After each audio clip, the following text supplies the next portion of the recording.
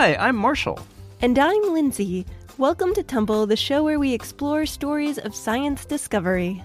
Today we have another very, very special episode for you, another mailbag episode.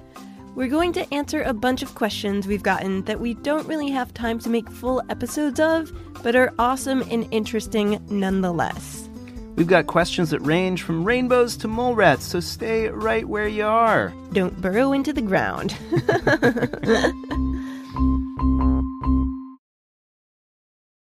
So today, our usual roles on the show are reversed. Marshall did all of the research and talked to all of the scientists this week, while I relaxed and sipped lemonade, which is what Marshall is usually doing. Love me some lemonade.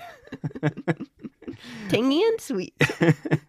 Are you excited to find out what I learned? Yes. Well, how about we just get right into it? Our first question comes from our listener, Arbella. How do rainbows get their color?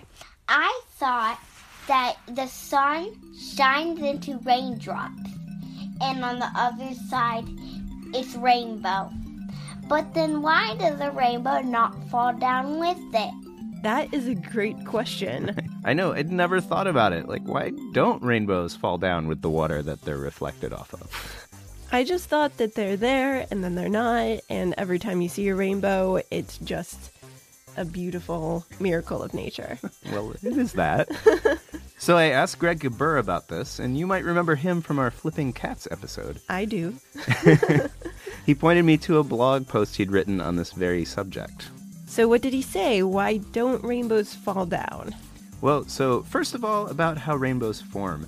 Arbella's got it mostly right. Light goes into raindrops, and on the other side it's rainbow, but importantly, it's not about light going through raindrops, it's light reflecting off raindrops and going back into your eyes. Why is that important, though? Well, because raindrops at a certain height are only reflecting light of one color of the spectrum to your eyes. So as the raindrops fall, they reflect a different color into your eyes. Like red and orange and yellow and... Roy G. Biv! That's right. So that's why the rainbow doesn't move. As long as there are new raindrops falling, the rainbow won't change. Oh, I see.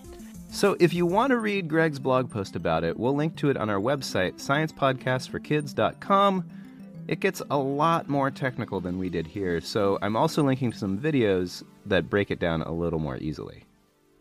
Okay, ready for the next one? I've never been more ready in my entire life. So I'm super excited about this one. I have so many amazing things to tell you here, and, well, let's just go ahead and get to the question. It comes from our listener, Matheny. My name is Matheny. I'm 4 years old, and my question is, why are naked mole rats naked? That is maybe the most adorable question about naked mole rats I've ever heard. Yeah, that's probably the only question about naked mole rats I've ever heard. Okay. So to get down to business, I asked Chris Fox, a scientist out of the UK who studies mole rats, for help with this, and he said it's actually kind of hard to answer why they're naked. I thought it was just because they don't have clothes. Well, I'm sure that's part of it.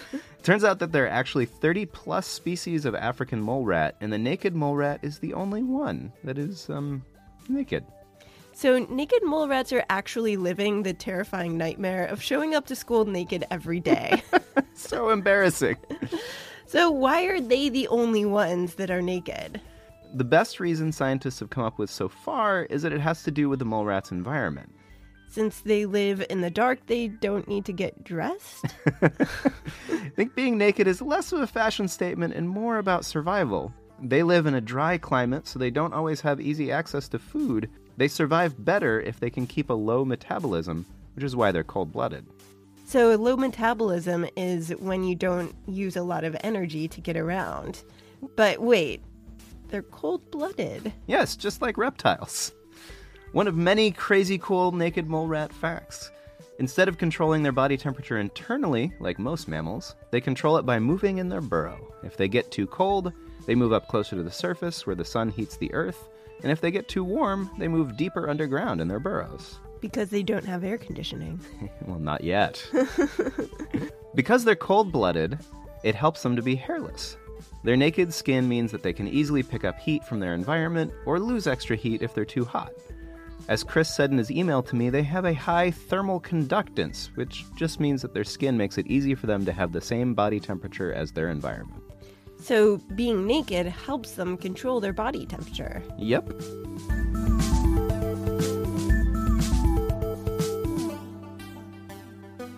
Our next question comes from Kayev, who wants to know why you can't sneeze with your eyes open. I know the answer to this one because I actually took video of Marshall doing it the other day. You can sneeze with your eyes open. Speaking from experience, it's not impossible, it's just hard, because the nerves that are telling you to sneeze are closely connected with the ones that tell your eyes to blink. But just like anything, if you put your mind to it, you can do it. And if you want to see the video of Marshall doing this, it's on our new Instagram account. At Tumble Podcast.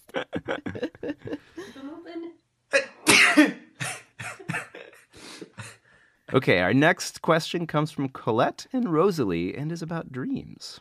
This is Colette and Rosalie from Los Angeles, California. Our question is, why do we have dreams and what do they mean? I had a dream last night and I have no idea what it means or why it happened. So, Marshall, since you researched this, can you interpret my dream? No. This is another question that science hasn't really figured out all the way yet. There are some theories, but the truth is that there hasn't been conclusive evidence to support any theory over another. So, those dream interpretation books I've been reading, that's not science? No, but it is kind of fun. It is fun. That's why I'm reading it. I knew it wasn't science. All right, so what do scientists think about dreams? Well, there are lots of theories out there. One theory is that dreams are just random accidents, that they're simple, meaningless byproducts of brain activity during sleep. Oh, so like just random things. Exactly. So, that could be true. Another theory is the exact opposite. So some believe that dreams are ways to work through difficult thoughts and feelings. So if you're upset about something or you're confused, a dream can help you sort out your feelings while you sleep. That's the one that I want to buy into. Yeah, that's a good one. But my favorite has to do with memory consolidation. Memory consolidation? Is that like putting all your memories together in one box? I mean, kind of. So this theory goes that dreams are a result of our brain consolidating and strengthening our memories of what we learned during the day. So a dream is like a simulator putting us through experiences we've had and helping us remember the important ones better. So like a flight simulator where you're learning to fly before taking off into the air and putting everyone's life at risk. Right. So this is my favorite because it gives you a good idea of how best to study for an important test or do well in school. Just sleep.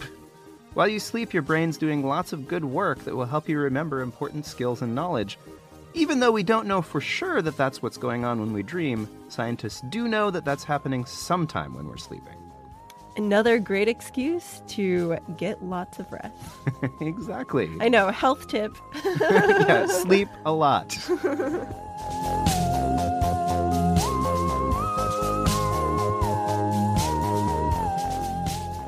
Our very last question comes from Oscar. My name is Oscar and I'm 7 years old. Why is it when you try to tickle yourself, it doesn't feel weird and funny and makes you laugh, but then when someone else tickles you, it makes you laugh and it feels weird and funny? Okay, so the thing I love about this question is that there was a really great study published on this very topic in 2000. The paper was called Why Can't You Tickle Yourself? And it was written by Sarah Jane Blakemore, Daniel Wolport, and Chris Firth. I can't wait to see how they tested it. Okay, so first they invented a construct called tickliness. I'm already giggling uncontrollably. So their model of tickliness guessed that you can't tickle yourself because when you control the action, your brain can predict how it's going to feel, so it pays less attention to it. How did the study test that? Well, robots, of course. Tickle robots? Tickle robots. I've heard of tickle monsters, but I have never heard of tickle robots before. I wonder if they called it the Ticklebot 3000. So they had a bunch of people sit down and with their left hand control a robot that held a piece of foam that traced a ticklish pattern on their right palm. The person either had complete control of the robot, no control, or the robot would do what it was asked, but after a slight delay. So the goal was to find out if having control over the robot made it less tickly? So yes, if their hypothesis was right, the robot that people didn't control at all would be the most tickly, the one they controlled completely the least, and the one with limited control would be somewhere right in the middle. And? That's exactly what they found. So thanks to a tickle robot and some genius tickle scientists, we know that we can't tickle ourselves because our brain can predict how trying to tickle ourselves would feel. No surprise, no giggles. That's right. Thanks, Ticklebot. Ooh, stop doing that.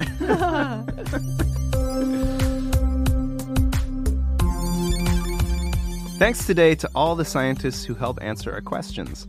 Dr. Chris Fawkes, Director of the Science and Engineering Program at Queen Mary University of London, and author of the book African Mole Rats, Ecology and Eusociality. Thanks to Greg Gabur, Professor of Physics and Optical Science at the University of North Carolina, Charlotte, and author of the blog Skulls in the Stars. Thanks also to Dr. Rachel Berman and Dr. Danny Rabioti. If you want to learn more about the questions that we answered today, including some insane naked mole rat facts we didn't have time to include, go to our website, sciencepodcastforkids.com, and click on the blog. We'll have links and pictures of naked mole rats you can stare at until they start to seem cute to you. Thanks also to our new supporters on Patreon, Sherry Wade and David Chandler. If you want to be like these awesome people, add your pledge at patreon.com/tumblepodcast. We also wanted to give a special shout out to our listener Declan, who just finished his last proton radiation therapy treatment. Thank you for your genius sense of humor and your incredible bravery.